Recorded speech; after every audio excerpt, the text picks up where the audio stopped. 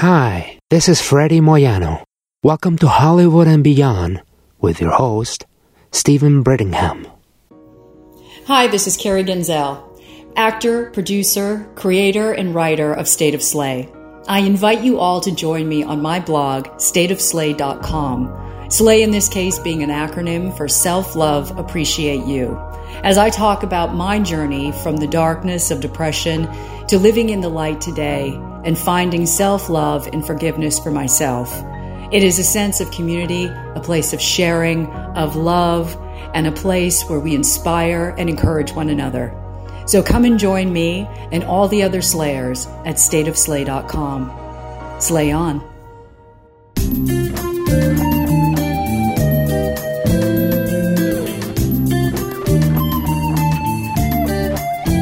Welcome to Hollywood and Beyond podcast with Cincinnati host Stephen Brittingham. Experience meaningful and in-depth interviews with Hollywood's most interesting people. Enjoy the show.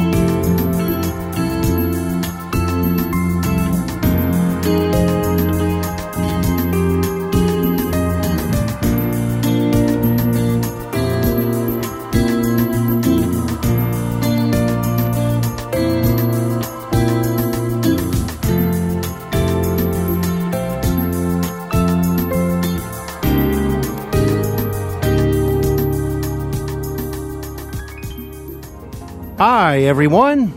This is host Stephen Brittingham. Thank you for listening and welcome to Hollywood and Beyond.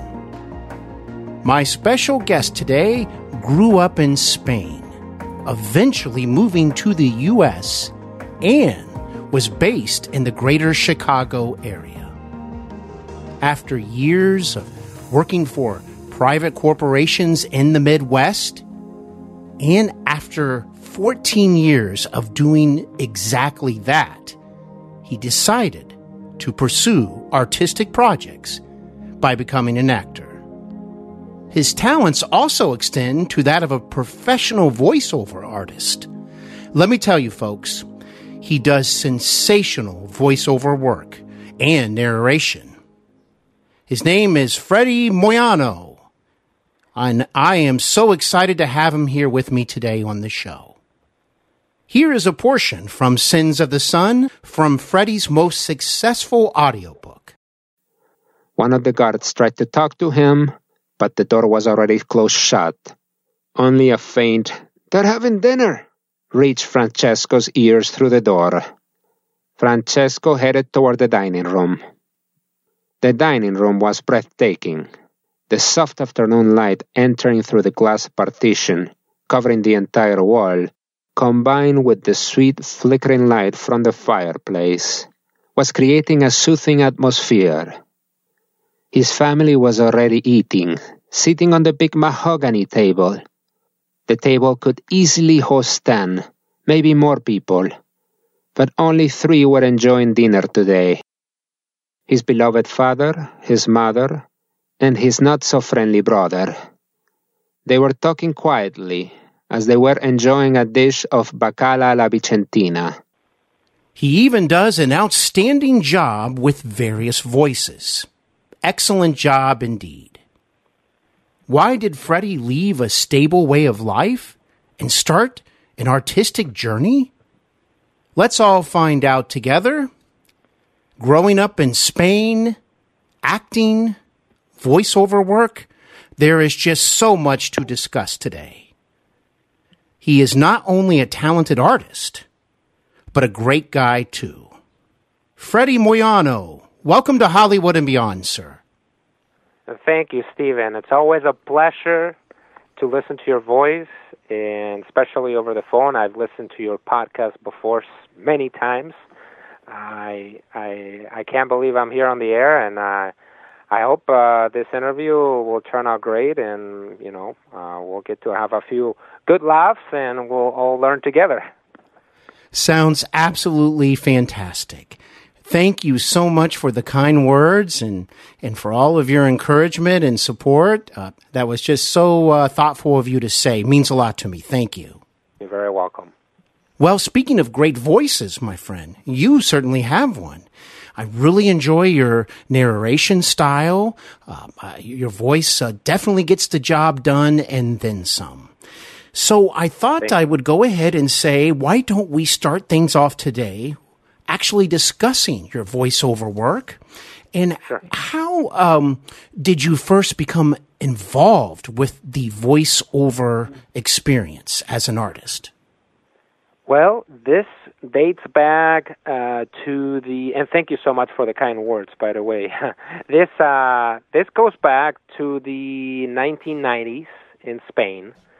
I did have the chance to become a radio sportscaster on the radio at a college level, and I was always fascinated, more so than with press and TV, with the power of the voice and how it can be put on tape, how it can be elevated into telling a story. And then on my fourth year of college, I had the blessing of getting an internship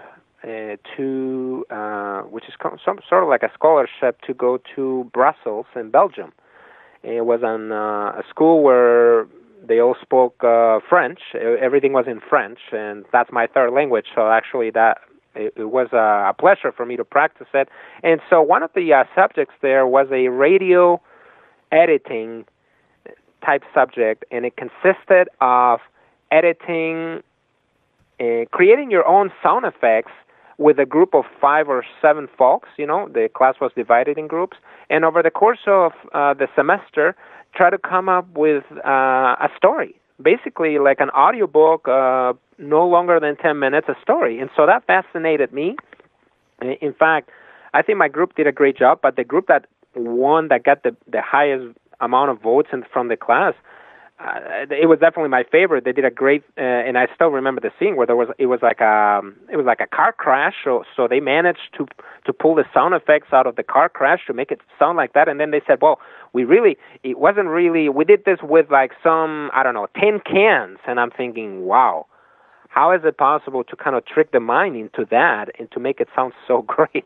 So that really was the root of my passion for it.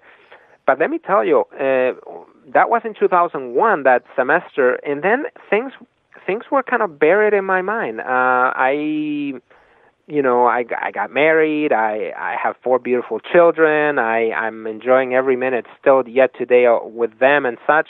And you know how those dreams are. They never go away. They're kind of parked in the bottom of your mind. And so that's what happened with me. And then all of a sudden, in 2016, I was in Los Angeles helping out a great mentor of mine, Sergio Bruna, with a motivational show, and he encouraged me to open my own company and to kind of get started in showbiz. And then I decided, once I opened my own company and corporation to do all of this work, I decided to start, self-teaching myself and going on the internet and see, I want to do an audiobook. I want to be heard. I had listened to previous audiobooks, many over the years, and so I kind of thought by listening to, in fact, a great icon on the audiobook industry that I love, David Suchet, played Poirot detectives and all of that. He put so many different voices, so he inspired me to come up with my own style, and so that's kind of in a nutshell how it started. Thank you for the detailed and very interesting information. I really enjoyed hearing all that you had to describe and share with me and the listeners. Thanks so much. And isn't it so much fun when you have an audio project, Freddy? You just really get to dive into and tap into your imagination. Yes, I cannot agree more. Talk about Sense of the Sun. I mean, that audiobook in itself, because first of all, I have to say that for any audiobook you do, you have to submit an audition. It works it works pretty much like in the acting world, okay? So you have to submit sometimes it's up to a 15-minute audition. It could be as short as 5 minutes. So for Sense of the Sun, I did submit my audition, And I had in mind a style, a narration style, but it wasn't necessarily the author's style that he had in mind. So he approached me, and it's all via email, and he said, well, Freddy, I like it that he saw my potential, okay, and what I did with the characters. But then he said, for the main narrator voice, Freddy, I think you should go in a rough Italian, English-Italian accent, like a Sicilian accent, kind of like a, and I'm thinking, wow. And I said, are you kidding me? I mean, that's just going to sound, that's a big risk. I mean, somebody's going to listen to it out there, and they're going to be like, wait a minute, this guy doesn't know how to pronounce a single word or whatever, because it's a rough Italian that I had to put. Nonetheless, I said, you know what? You have to take risks in show business. You have to do, nothing's new under the sun, as we most of us know. But the thing is, you have to try to make it, set apart from the competition a little bit. And I say, if you take risks like that, so I did take the risk, and I wasn't really expecting much of it. He loved it. He absolutely loved the first 15 minutes. And so I said, well, I guess we got a deal. We signed the contract. And then I proceeded to narrate over the course of 2-3 months, because I like to narrate nice and slow and edit nice and slow. And then eventually we have a great audiobook in which I put so many character voices that, it just comes spontaneously. I switch the voices as I go on the microphone. Like crazy. You sure do. And sometimes it's like you run out of voice. When I was playing the voice of Don Luca Giuliani, one of the Dons, his voice, if you listen to the audiobook, the voice is very edgy. Like you gotta really pull your vocal cords to the edge, to pull that Godfather-ish. I didn't want it to sound like Marlon Brando, or I kind of wanted. I had listened to. Let me tell you, one of my icons to listen to, because you have to have references, but you don't need to really necessarily copy them. Is the actor Joe Mantegna, and he does narrate. For those of you who don't know it out there, and I'm not connected with him or anything, but he does narrate audiobooks, and he does a great job. So he does. He narrated The Godfather. One of the part one on audiobook version, and I really liked it and I enjoyed it. But the one I enjoyed the most was the voice that he put of the Godfather. And so mine is not. I took it as a reference, but I kind of made it mine in a sharper pitch. And, so it's almost like it's all about repurposing and finding your own style, okay, and what works for you. So I really think it worked out. I mean, in that respect. And you were inspired, like you just described so well, by another artist. And I think that's one of the beautiful things about artistic projects. It's not necessarily trying to copy someone, like you pointed out, but it's being inspired by them, taking some of what they've done and their approach, but then putting your own stamp on it. Yeah, and let me tell you one thing. There's another. I'm working on another piece, on another audiobook right now. We'll talk about it later. I hope we have time for that. But the actual inspiration I got for the voice I'm putting on that audiobook, which you're gonna hear, it's kind of like somewhat like a female pitch I'm giving to the main narrator voice. So I'm switching my voice from this to like, yes, I am very like a breathy female, So I was inspired by a female narrator I had listened to in the weeks before, but I'm not going to say any names, of course, but either way, I'm not sure I liked the audiobook I was listening to, but I took away the voice. I loved the introduction, but somehow after the introduction, this lady switched into a really monotonous, different style of voice. And I was surprised, and I said, wow, if I narrated that book that she's narrating, I would give it a full, mysterious voice throughout, and breathy voice. I like the breathiness she had. So I incorporated that, and I put it into my own style. And let me tell you, when I was editing my own voice as to how it sounded, because, I can hear my voice sound, I was like, I cannot believe I'm sounding the way I'm sounding. I love it, and it just gets you excited, Yes, fantastic. Well, that's just absolutely wonderful. And this is probably, wow, how should I put this? This is almost like, this is like also beneficial for you as an actor, not just as a voiceover artist, but also as an actor because you're doing different voices, you're switching characters, yet you're also, you're reading from material. So, for example, an actor would read and learn, of course, his lines. I mean, that's got to be a wonderful combination for you, all the way around. I could not agree with you more, Stephen. I think, and it's not because you just said that, it's something that I'm glad you reminded me of that because that has helped me a lot in auditions, has helped me a lot in how to deliver my lines better. You have to remember, and this is one of the things that if I'm sure you have a lot of listeners out there who are thinking, wow, I really want to get into this voiceover industry thing, just to at least get practice into my acting. You can definitely do that. And just know that you don't have to be born to do this. It'll take some practice. You don't have to read 5,000 books before you get started. No, all you got to do, ideally, is narrate out loud, offline, off the microphone, about 10 to 20 minutes per session that you record, okay? Because that's going to roll you really good, okay? It's happened to me before that I narrated something and I wasn't really rolled into it. I hadn't practiced.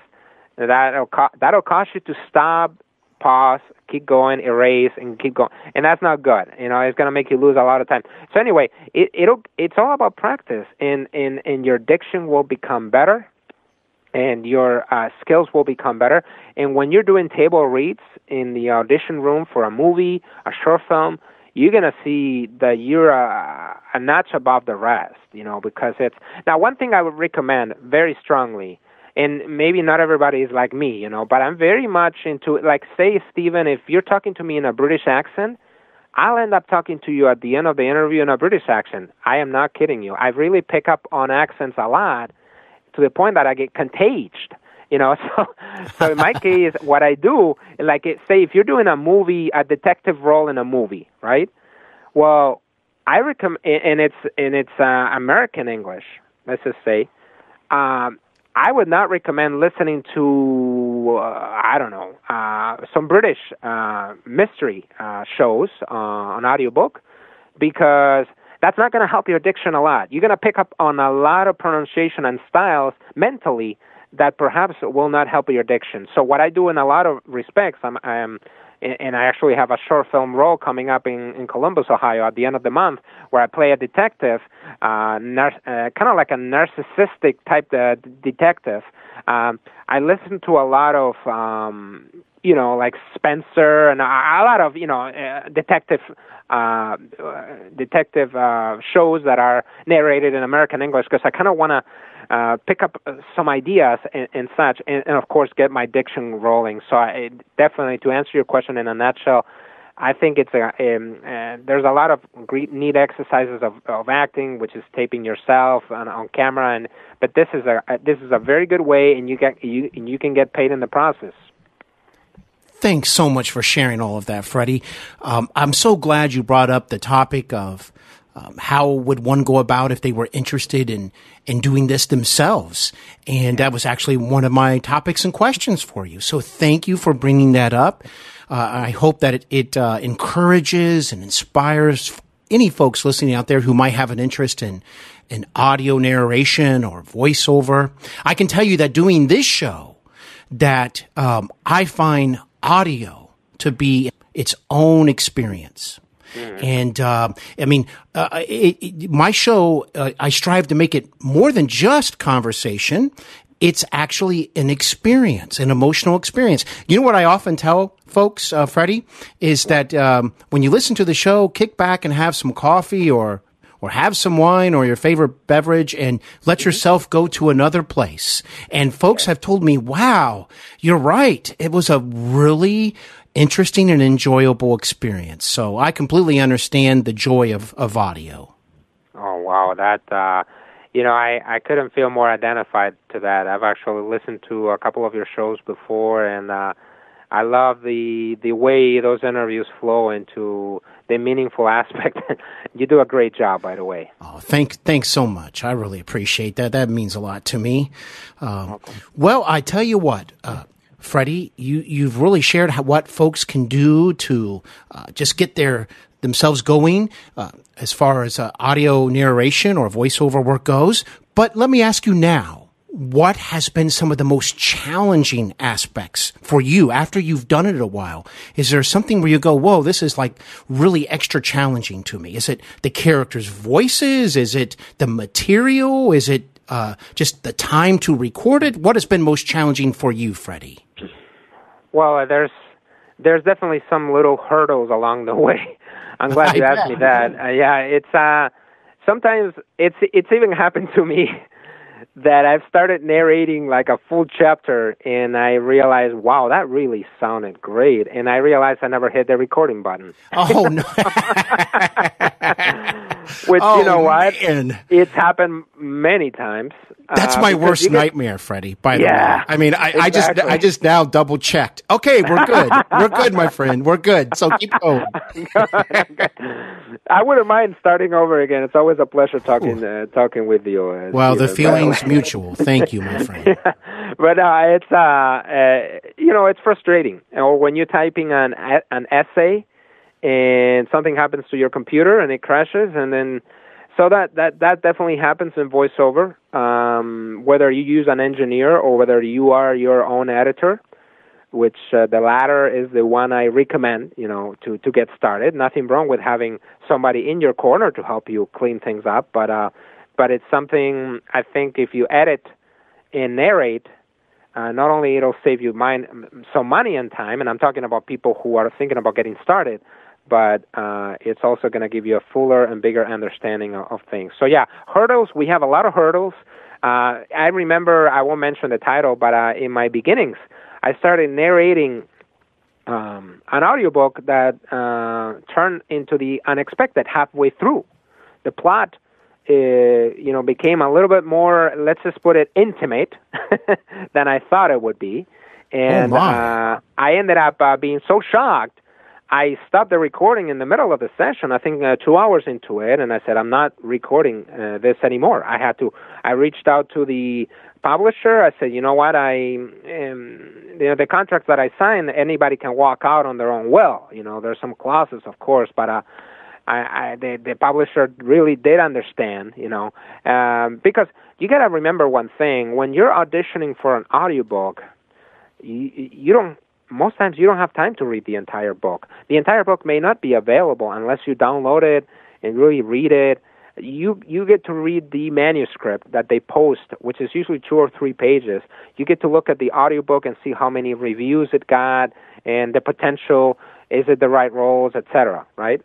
Am I the right accent? And so in that case, I had started, I really like to narrate about elves and all the imaginary worlds of the orcs and the wizards and all of that. So I had no idea, honestly, it was going to turn into what it turned into. But you know what? Then that makes you realize and find out the hurdles and problems and obstacles make you stronger because you fall and get back up, and they make you realize what kind of niche do you want to narrate. Do I really want to narrate how-to guides on how to improve, how to grow, which require a main narrator voice that is very crisp, etc., or do I want to go into fiction? Do I love putting voices of characters such as in this case like a Godfather-ish type voice, in Sins of the Sun? It's really a pick and choose, but I think the downfalls and the falling will help you shape how you want to be heard, how you want to be known in the voiceover industry, because you'll have to pick a lane eventually. It's nice to do a little bit of everything in the first year or two, but my recommendation is that you pick a lane and that you stick to it. I love thrillers. I love horror material. I love that's my thing because I love acting in that niche as well. I love performing evil characters that are troublesome, and I think And so I try to connect it into my voiceover and the characters and the voices that I play. Well, that's very important to stay true to your own artistry. And you just had a moment there, like you described, where you were like, you know what? I just don't think this is for me. It's not that you were necessarily judging the author whatsoever. And like you said, the person did understand. It just wasn't something you were comfortable with. And that's very important. If you feel like this is not the right project for you, it's best to probably not go through with it. I think that's very important. Yeah, you're not a match to the project. Don't take it personal. You're just not a match. Sometimes they tell you, but sometimes you don't even need to wait for people to tell you. Sometimes your conscience, your voice, and your interior voice tells you, this is not a project for me. I'm going to give you an example. I was reading a script for a short film 3-4 days ago, and they wanted me to play a store owner. And I said, I read it. It was just a one scene. It was but I did not feel it was for me. I don't feel it's for me. I told the director with all due respect, because I don't feel it tells a story. The character does not tell a story. When I was in the insurance industry, and I was there for like 14 years working for private corporations until I decided to go into my own company and my own thing, I used to have one of my managers would say, Freddy, you need to tell a story. Whether you're requesting authority to try to settle a case, because I was in the claims area of industry, by the way, and litigation, so I had to really, I was the type of guy, by the way, and this is what contributed into my acting too. I would go into mediation rooms and arbitrations in New York City, etc. They would send me over there to try to settle the case, but to try to scream at attorneys across the table. that was Freddy. Whoa. So yeah. So you could play one of those characters, Freddy. You'd be all over it. I could. And I've played a lawyer before. In there you go. One of the movies I've done when God wasn't looking, I played an attorney role in there. Which, but either way, going back to my point, you have to tell a story, and that's what my boss used to tell me. Say, I cannot get my money authority to settle a case unless I justify there's a story and a purpose and something that's going to be beneficial for everybody to reach an agreement. Same thing with with that same magnifying glass, I go personally. Anybody can go anywhere, anyhow they want. But myself personally, what works for me is to analyze a script and see if it tells a story. Does it tell a story, that character that I am doing? Or is it just a filler character, which, you know what, you can, even if you do background, and I've done background work, and I hope we can touch upon that real quick, but by reacting, even though you may not have lines, by reacting, you've got to be able to tell a story. Let me put you a quick example. When I did background work for a movie Widows, Steve McQueen's Widows, which taped in Chicago two years ago, with Viola Davis and a great array of cast, I was doing a funeral scene. I was one of the funeral attendees, and I was, I don't know if lucky, but fortunately, I'm on camera 15 seconds in one of the scenes there, and I tried to go back and analyze why was I picked, and well, I was telling a story. That was my conclusion, because if you watch the funeral scene, and it is the point when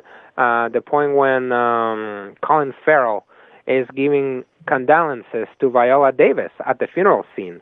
The characters that they play. You see me in the background with sunglasses, and what am I doing? I mean, I'm reacting. I'm trying to. I'm mourning. Okay, I'm kind of. I'm no disrespect. Anybody else around is quiet, it's serious because it's a funeral. But I figured, you know what? I wanna. I'm the only guy who's not dressed in black over there, in black clothes, darker clothes. You can see that. People tell me, I say, Freddy, you stick out. You're not even wearing black at a funeral. And I say, you know what? Maybe that's what you need to do. I didn't choose my wardrobe. Production chose it for me, But either way, at the end of the day, I don't know. I think that was meant to happen, meant to be, and I was able to tell a story in those 15 seconds. That if you buy the DVD, you can watch that scene and just. I was telling a story. I was sorry about what had happened. As the other, I was supporting the other two characters, Viola Davis, and and the wonderful array of folks around. Yes, Colin Farrell, etc. Telling a story. Now that is something to focus on. Well said, my friend. I think it all begins with story in so many ways, and doing even background or extra work. That is a wonderful approach to take. An actor to go, hey, how do I do this scene? As an extra. Like how do I not do too much but not too little? Like how do I do the job that I need to do? And you know what? That, my friend, is excellent perspective. Thank you for sharing that. You're welcome. And I wanted to mention that because actually, with my own experiences involved with acting, I have been in scenes where I've been background as well. And some of the other individuals have said, I don't know what to do. Now, first of all, I tend to get surprised in those moments because after all, that is why we're there, right? But then on the other hand, I realize, well, this person just doesn't have a lot of experience. And you think that just being an extra might be more easier. I know that, in particular, there was this one lady who had concerns and a wonderful person. And you know what? Me and another actor just said, hey, we're going to do this. We're all going to be pretending like we're talking.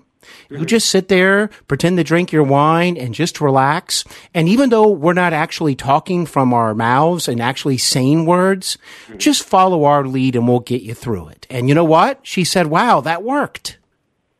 It works. Yes, it works. And you have to come up with a strategy with your fellow extras because at the end of the day, the PAs and all the director assistants, they're busy people, okay? So they're not going to be choreographing you a lot. They're going to give you some guidelines as to what kind of routine you can pick up on. There was a pilot I worked last year in the spring. That was pretty much the last time I did background work because then I decided to do into more speaking roles then. And this actress walked into the FBI department, and we were the FBI agents there, and we were supposed to stare at this actress and give her a nasty look. And she walked right by me. This is a very famous Hollywood actress, by the way, and she crossed looks with myself and two FBI techs that were, chatting. But we had purposely prepared that, our chatting and our thing, consistent with what the director had told us. We had a strategy, but the director cannot control every single part of our reacting. They want us to pretend we're talking, pretend we're chit-chatting. That's a good strategy, or things in background acting, a lot of people want to be in front of the camera. They call them camera huggers. They kind of want to, they even leave their own cues and spots to just be in front of the camera because they want to be able to tell, and it's happened to me. It's happened to everybody in background acting, actually, to a certain degree. Well, once you go past camera hugging, and then you focus on telling a story. And that's when you get the most chances of being featured, because and people would think the opposite. Directors are not. Most directors are not. Let's just call it dumb, if you will. They know when you're trying to hug the camera and to be in the frame, on purpose. And they know it's not a natural thing. It doesn't show natural. Whereas if you focus on forget about. It's good to know where the cameras are. That's a key part. Okay, but focus on your act, on your reacting. If you don't have any lines as an extra, which you can have lines as an extra, by the way. But focus. Let's say you don't have any lines. Focus on your reacting, because that'll tell a story. And I do remember from a show like Empire, a TV show, one of the seasons. I forget which season. I apologize, but I never thought I would be featured. But, it was one of the scenes where Taraji Henson, pops in a ballroom, and I am one of the ballroom attendees, and I decided to almost like with my face protest of her presence, and this was through an entire 2 days of filming and the whole deal. So I ended up being featured for maybe 5 seconds, but my face was there reacting, So, and this was another moment when I never really thought much of it. Again, the funeral scene in Widows, I never thought much of that in terms of being featured. In fact, there were other folks who, shook hands with the main cast on camera in the scene, and I thought I think they deserve to be featured because they were right there. But directors can cut footage out. They can cut it. And if you were not cut and you're featured, or semi-feature, I guess feature is more like when the camera is right on your face. I get it. But, kind of feature, you show on the frame real good, and then there's a reason for that. And the director in the editing room selected your frame for a reason. No doubt about it. And, being an extra, like Freddie, or being a part of background, I have the utmost respect for these individuals because I think your description really laid it out there the best. I mean, there is a lot more to it than folks might realize. And once you experience that, Freddie, as you know, you suddenly, when you watch a movie or a television episode, you start noticing the background individuals much more than maybe you would have otherwise. And you can really tell that they bring so much to a production. But you said something very important. The director does not always have time, or even the assistant director, to explain everything in a scene. And you really need to be focused and make sure that whatever they are wanting, you are doing it to the fullest, but not overdoing, as you also mentioned, because then that becomes a problem. So thank you for sharing all of that. And I would like to say to the listeners out there, if you have an interest in acting and you have not done it yet, one of the best ways you can learn about acting is to actually do extra work. I'm sure, Freddie, you would agree as well. I agree with that. Even actors like Sylvester Stallone, many other great actors today started doing background work. I'm not saying I'm going to become a great actor or anything like that. I'm not saying that, but either way, it is a great foundation, to get going, yes. Well, back to your voice-over work, if you don't mind. Sure. I know that you shared with me that from Sins of the Sun, there was a particular character or voice that you really enjoyed doing. I believe the character's name is an FBI agent. And the name, can you help me with this? Thomas Miller, FBI agent. There you go. Yes. I really enjoyed that character. In fact, that voice, if you listen to Sins of the Sun, he helps support the other characters big time because his voice pitch is the most perhaps Midwesterner accent out of the whole book, okay? So it's kind of like if it's harder to, get used to it takes about a chapter or two from the great reviews that I've read, to get used to the rough Italian accent, etc. Okay, but then it's almost like you cannot do without. That's what the reviews have been saying in the last 6 months since they came out in December of 2018. But Thomas Miller is a great refresher because he pulls that accent, that Midwestern or perhaps Eastern type accent. It's almost like I like it because it's an evil pitch, and I came up with that. I said, I'm imagining Thomas Miller. He's a very frustrated character. He's been trying to, battle organized crime for many years, and now he's determined to try to, get to the bottom of things. No spoilers, but the thing is, that voice, it was a mysterious, deep voice, and in fact, that voice. Part of that is what I use for my own acting. I'm practicing that voice. And there is the same voice I give to Thomas Miller, which is the FBI captain in this Mafia series of Sins of the Sun, is the same voice I am giving Bud Connors on Dark Visions, which is the actual current thriller I'm working on, which we'll talk about if there's time, But I think both characters have a lot in common. They're very tormented characters.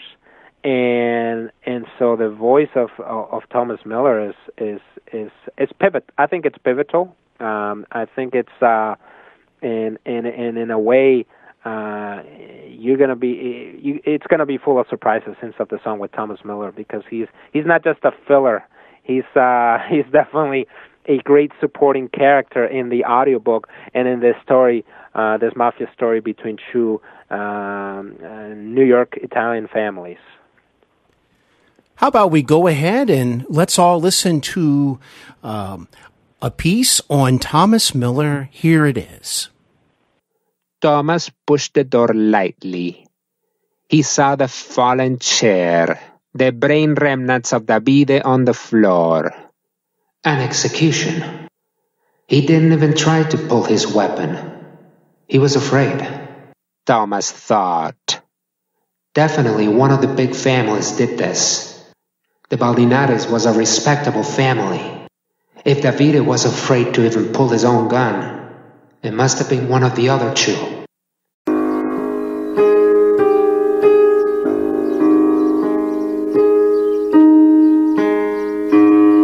Wow, excellent job, Freddy. Thank you. Really enjoy your audio work very much.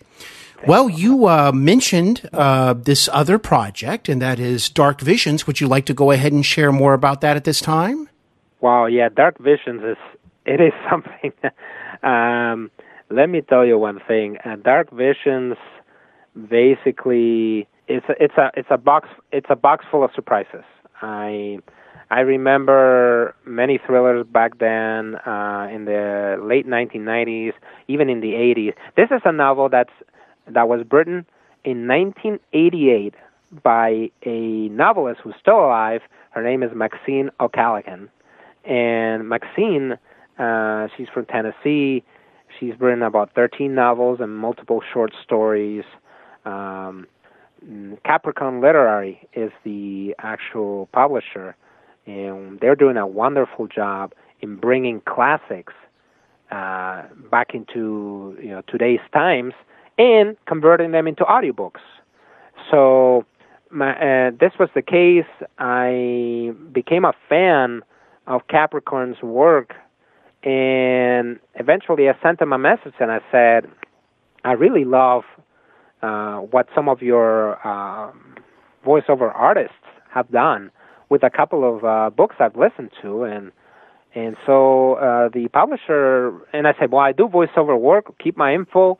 Publisher reached out to me within days and said, I'm actually working on a project. We're finishing the editing, and it's going to be ready soon. If you're interested, this is the name of the novel. The novel, of course, was on the platforms, for sale, etc., because it's been for sale for 30 years, so, I mean, it's a classic. So I looked at it, I read a part of it, he sent me the manuscript, which was still not edited. I read it, and I fell in love with it. I said, but I read, like, the first few pages. I didn't read anything further, okay?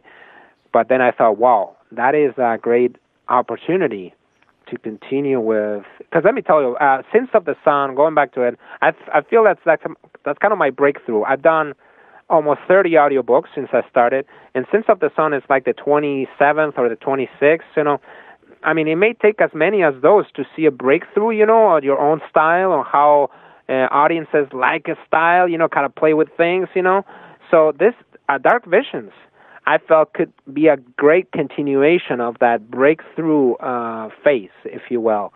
And I was not wrong. I mean, I am reading this as I narrate it, because I don't do a full read, and then I only read like 2 or 3 chapters ahead. That's one of the techniques I wanted to tell you about.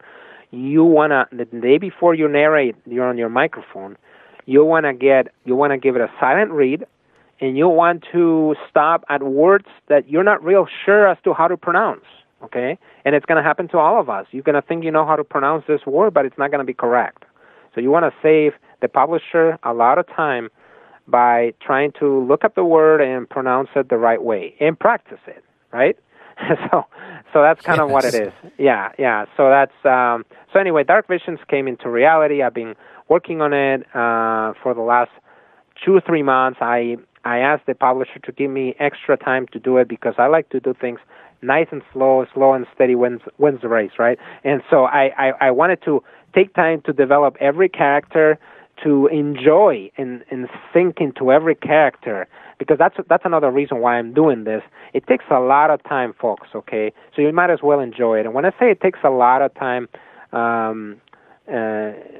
it's not, let me tell you one thing. A famous audiobook narrator, I exchanged messages with him, and he replied, and he says, "Thank you for your great comments." It says, "It's not as easy as people may think."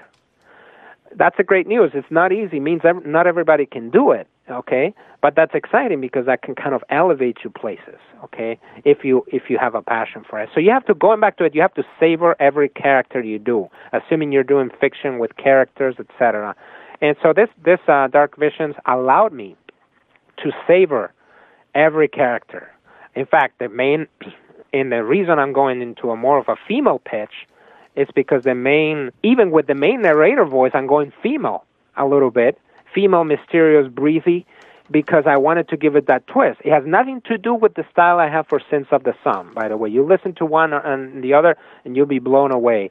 But yeah, we've got a retail audio sample out there that I hope you can play a little bit of it later, Stephen, that I sent to you just because I think it's going to give listeners a little bit of a flavor. It's coming out this summer, and I'm finishing it by the end of June, sending it for quality, and then by July, August, Dark Visions should be out. It's going to be about 8.5 hours of great thriller, and I mean, I'm in the last few chapters right now. I can't spoil or say anything, but it is unbelievable. Well, why don't we go ahead and take a listen right now, then? Oh, thank you. Sure. Here we go. Mama would get out the tarnished cream as soon as he drove off, rubbing every piece of flatware with fierce concentration. Was she polishing silver today, or was she still sitting rigidly in the front room, pretending to read while Amelia rattled pots in the kitchen? A woman came out on the porch, wiping her hands on a dish towel. "Why, John Lee Mitchell!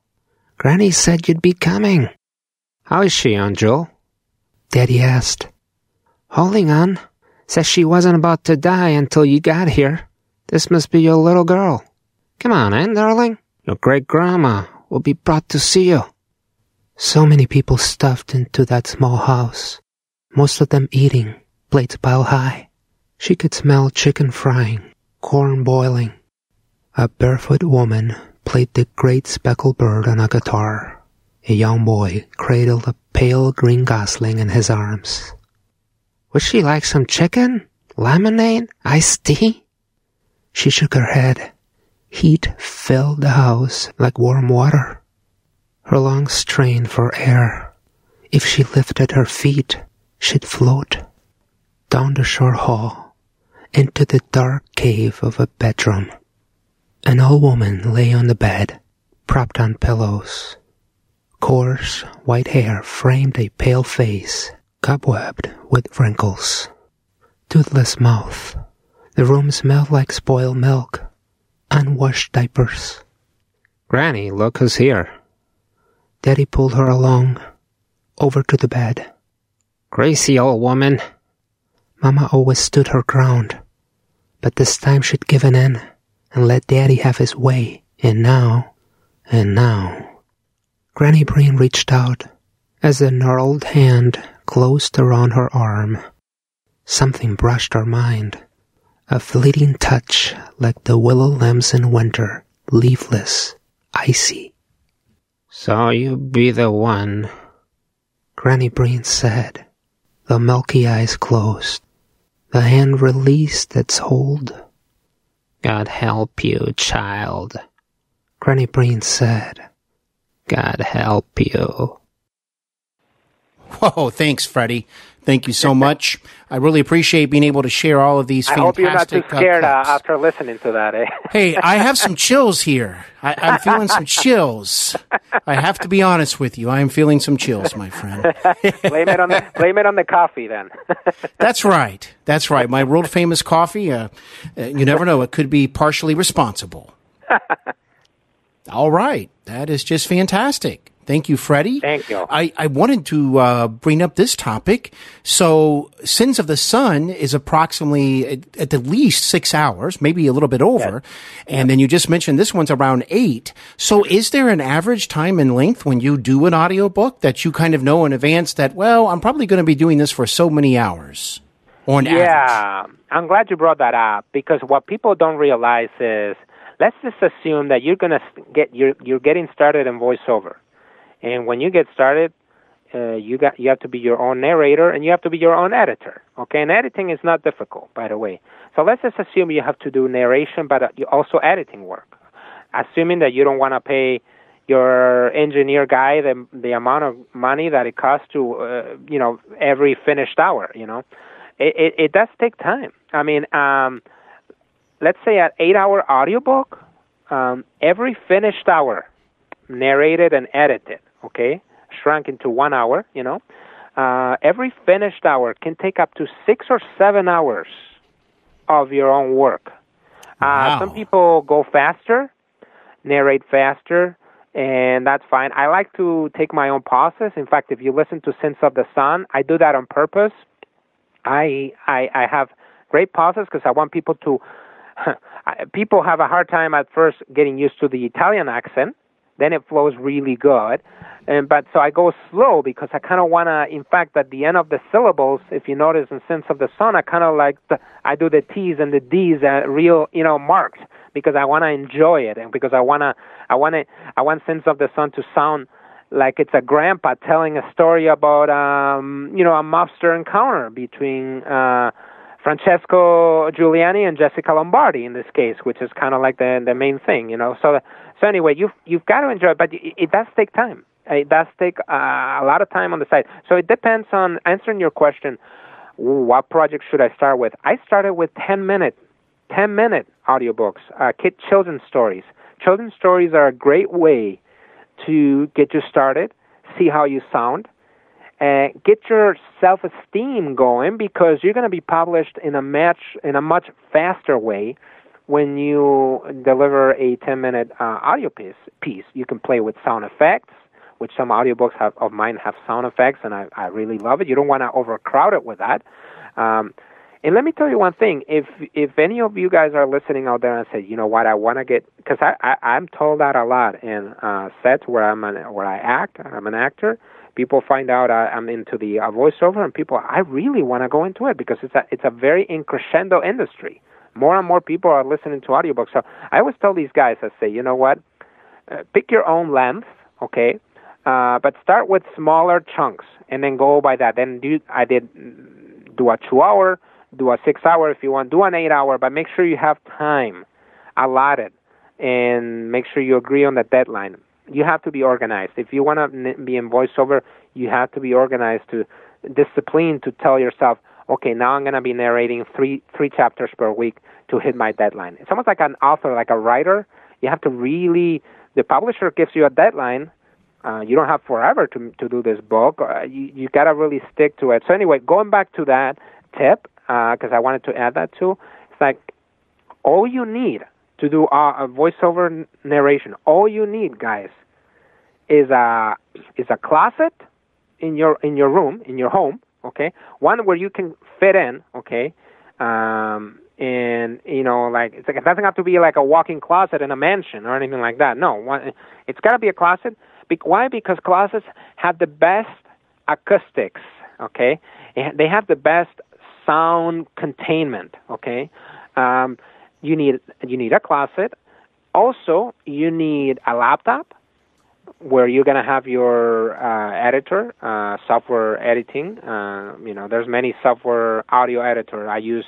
I'm not going to publicize which one I use, but I mean, there's many out there and free of charge. And a microphone, which you want to go. At first, I went with a $40 microphone. Now I have a $150 microphone, okay? But there's even great microphones out there for $100 that are really good, that do almost everything with you, for you. USB connectivity is probably the best, although you can get yourself a condenser microphone with a phantom power, which is how it started. I started with Phantom Power. Freddy started with Phantom Power, and that's pretty much all you need. And then, headset. You want to get yourself a headset that is more geared. That can pick up sound barriers that are lower than normal, if you will. Because then it can help you hear your breathing.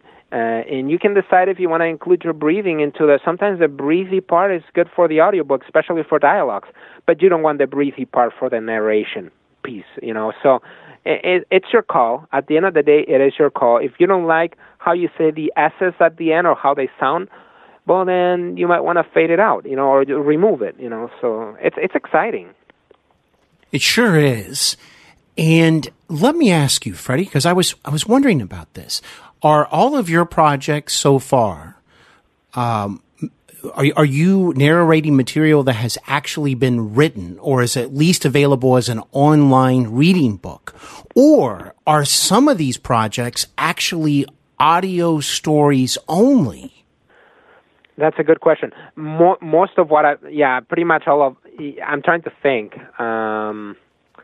Most of what I've done has been published for a little while, but gotcha. There are short stories. I did a short story for Donna Fox, one of my favorite Seattle independent authors for horror material, and her stories are unbelievable, and this one had just been written not long ago before I narrated it, so I got the first dibs to that and everything, but either way, you always get the first dibs. You always get that first touch because you're the one and only narrator of that piece.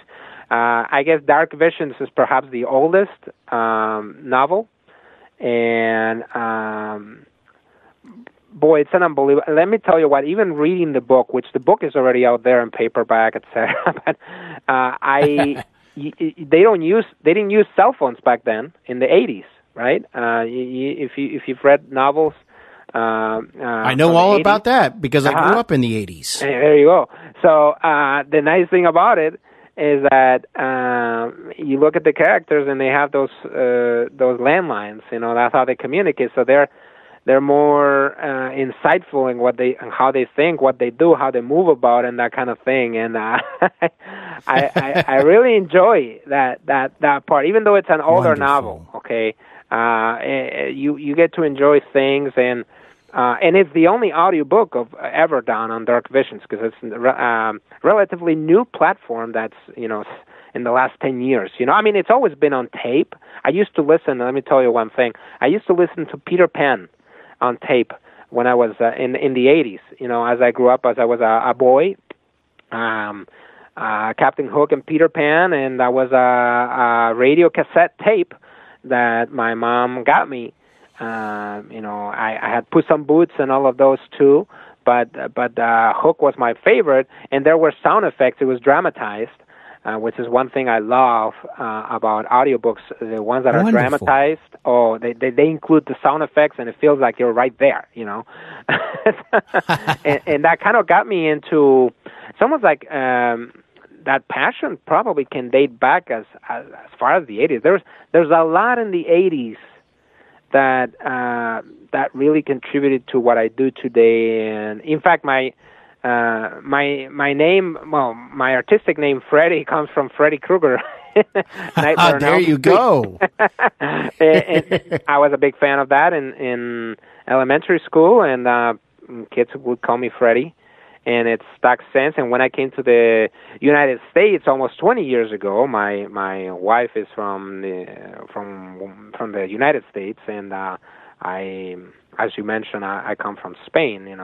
I kind of pretty much blended right away into every circumstance, in that, and people and call me Freddy without even me telling them about this Nightmare on Elm Street and everything. So, and it still goes today. And when I started acting, I said, well, I'm going to go with Freddy because that's my name, and that's the name of my audiobooks as well, and the whole deal. So why not, Another 80s connection right there. The Nightmare on Elm Street series. Oh, yeah. Unbelievable series.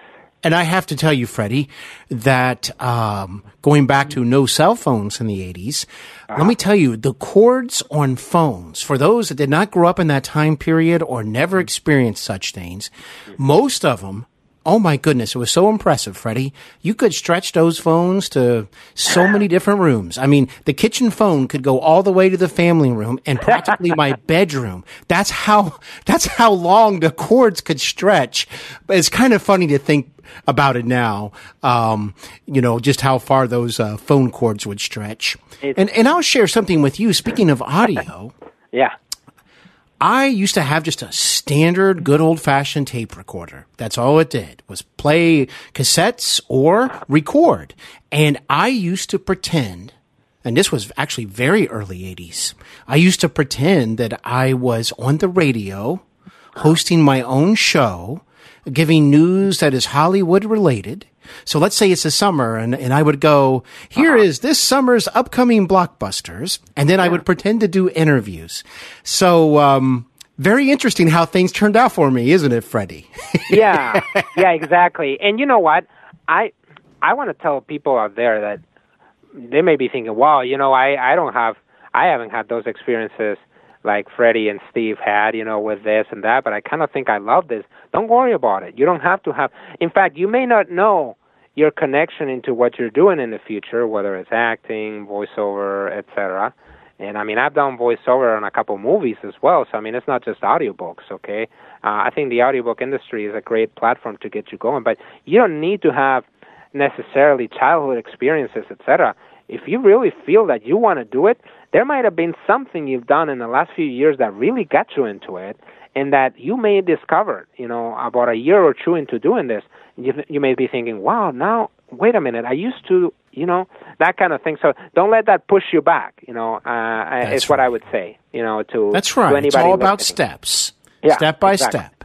Exactly. Just do it. If you really want to do it, go for it. I think it's going to be rewarding. You know what?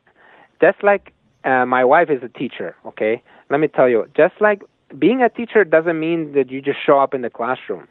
There is a lot of preparation behind the scenes. There's a lot. Teachers are very hard workers. They have my utmost respect. I hear a lot of, testimonies from teachers that really they need to be, they're in their top shape. So with audiobooks, with voiceover, with acting, reading a script,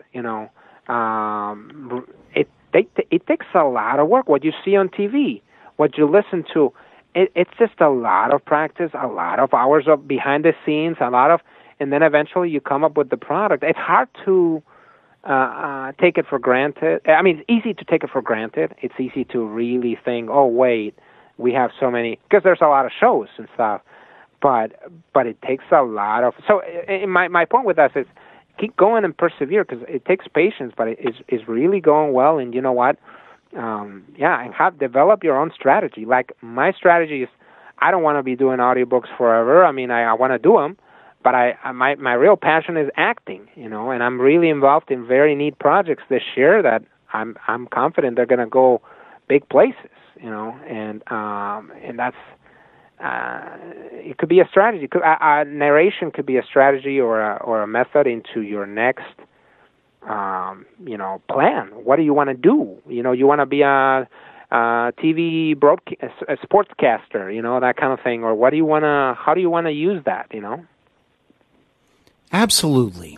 Well, this has just been an absolute delight, and this is like a treasure chest for any individual that might be interested in branching out into voiceover work or narration work, any sort of audio work. And so thank you for all that you have shared. Not only that, but for sharing your own artistic journey. Well, how about we go ahead and get ready to discuss a project that I know that you are very much eager to discuss with me and the listeners, and that is a film that you were a part of that I know that you are excited to talk about. Yes, this was in the, I want to say, it was in the winter, almost spring of 2018. I was given the chance to play a supporting role in a movie that's called Girl Assassin, The Search for Caesar. And in this movie, I play Alvera's dad. Alvera is the main character. Emma Terrazas, the actress, she's unbelievable. She's a great, talented lady. And this is that's a project that really made me one of my first speaking projects. And this scene is a scene, courtesy of Elamin Studios. And Shad Elamin, a wonderful director, producer, and writer, in which I am walking with little Alvera on a bridge, on an icy bridge. It was very cold that day. We had to, I think we had like 10 Fahrenheit below when we did that scene. Ooh. It was really, yeah, it's chilly. In fact, I hope you get to play the actual clip on your Facebook site, because that'll I sure will. It'll give you an idea. You read my mind. You bet I will. Yeah, it was very chilly, and we tried. No, I was actually anyway, so that scene is great because it was shot in 3 parts, and that's when I talked to Alvera. Alvera, the current Alvera, is having a flashback while she's riding the bus, and she's just thinking about the times when she and Daddy were assaulted by somebody. On the bridge, an assailant who, I'll let you listen. Of course, there's definitely a little bit of a confrontation piece, but I think that this character tells a story. It does tell a story, and it does help support Alvera and the older, more adult Alvera as well. Even though this is the younger Alvera, so I hope you enjoy it. And I will be sharing photos and clips and all sorts of things for my special guest today, Freddy Moyano, on the Hollywood and Beyond social media pages on Facebook, Instagram, and Twitter. So all of you out there, I go way past just doing the show itself. I continue the experience for you on the social media pages. And I hope that you will like and follow the pages so we can keep in touch with each other, and you can see some samples of Freddy's fantastic work and learn more about him.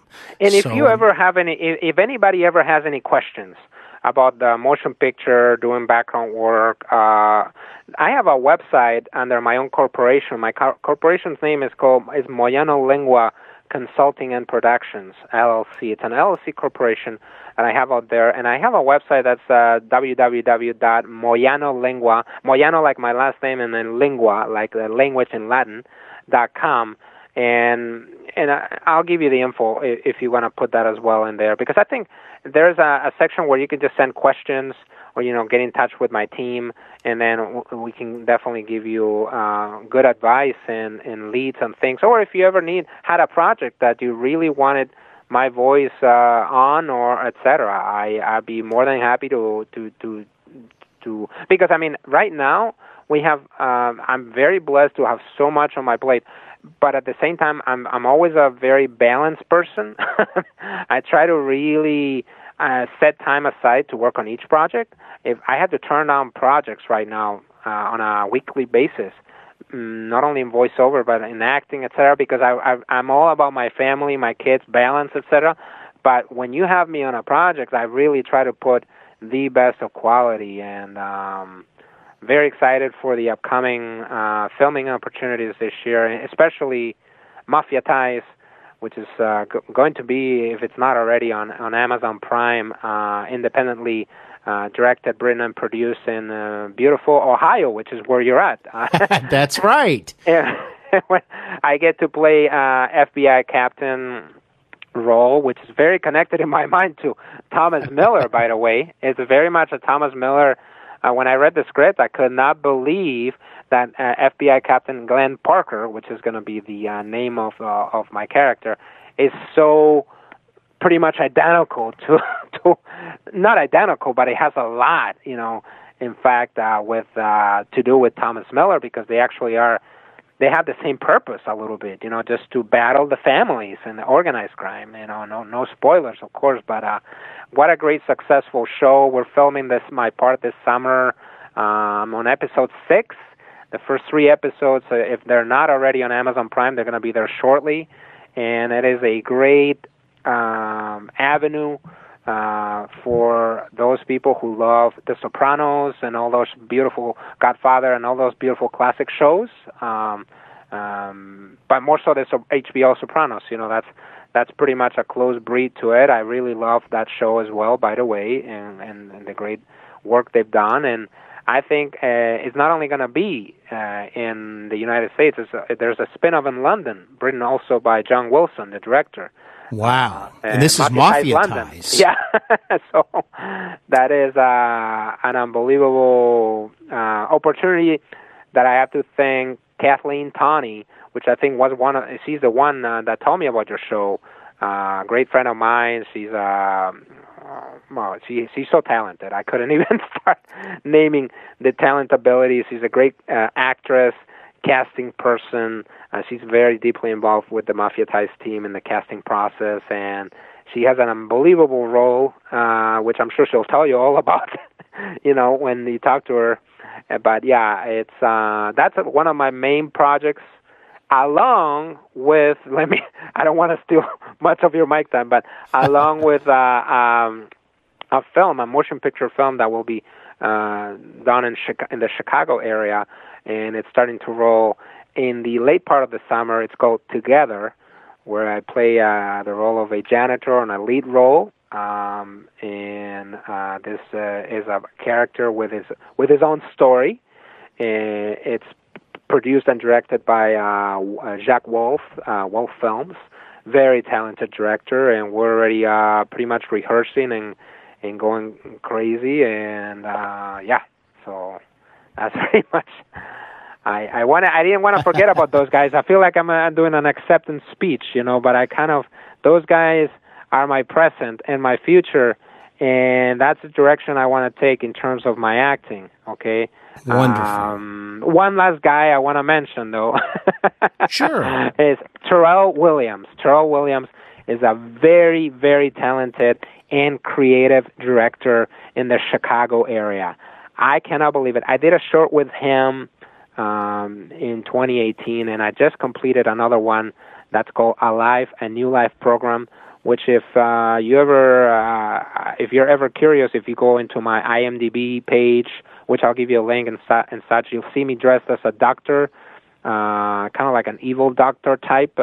Yes. That's I'm not revealing, but I'm doing the characters. I'm doing the characters that I always dreamt of, the evil, tormented characters.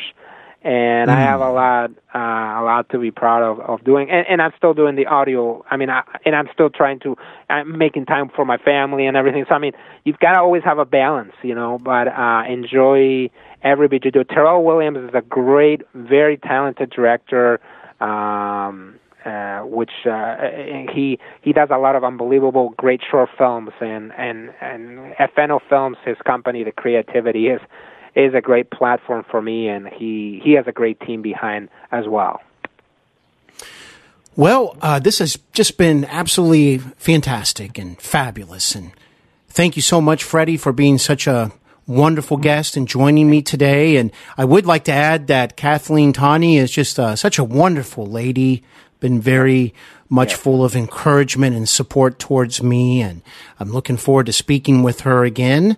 For folks that don't know, I have actually interviewed her here on Hollywood and Beyond, but it was with my original recording microphone, which we also discussed earlier about different microphones. And it was earlier on in my show, and it was a different time for me. It was before the Hollywood and Beyond relaunched, I should say, back in September of 2018 on Apple Podcasts and iTunes and iHeartRadio. So I relaunched the show last year in September, and her past episode will be available soon. I'm adding past episodes bit by bit, along with all of these new episodes like today. But Kathleen will be returning, and I just wanted to share that story with everybody, that I'm looking forward to doing that, and she's a great lady. I cannot wait to listen. She's very inspirational. I met her in the set of Empire when I was doing that work, extra work that I mentioned earlier today.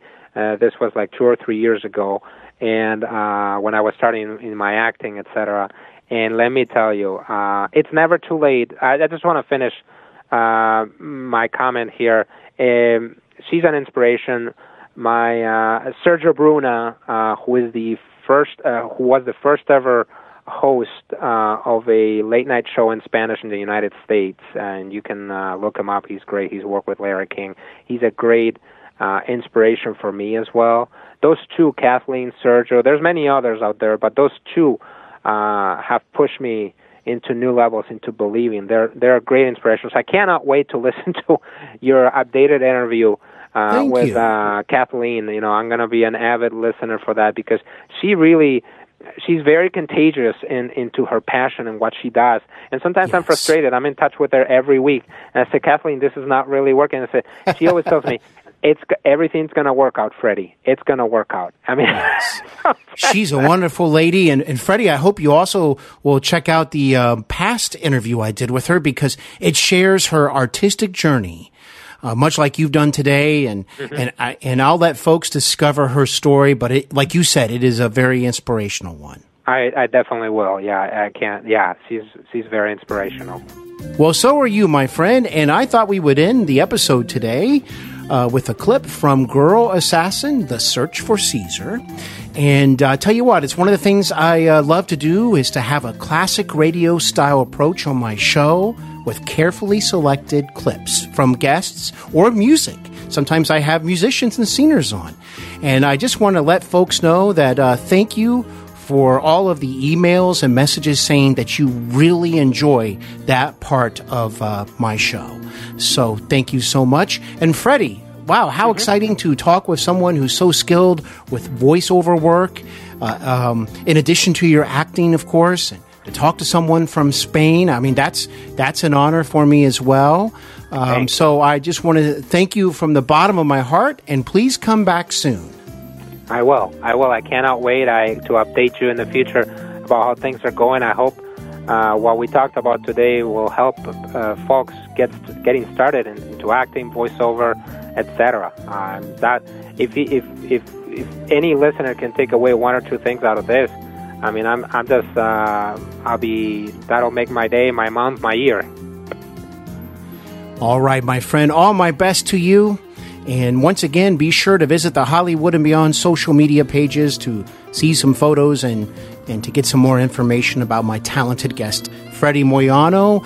And it has been a true pleasure and honor speaking with him today. Well, stay tuned for the clip that I just mentioned that features Freddy as an actor. And also stay tuned afterwards to hear how you can contact me directly by email. Thank you, Stephen. You are most welcome, my friend. All my best to you, and please come back soon.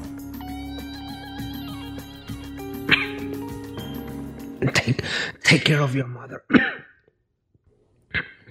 And drink hard. Well,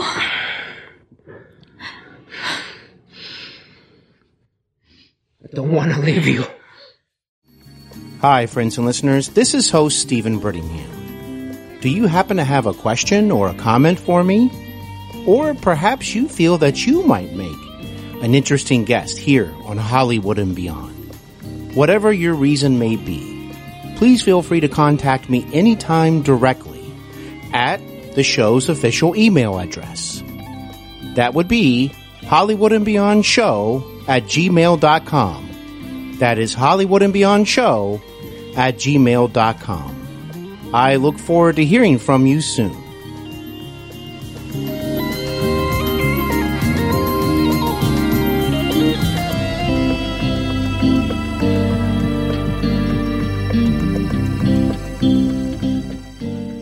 Hollywood and Beyond podcast, created, produced, and hosted by actor and writer Stephen Brittingham. Thank you for listening.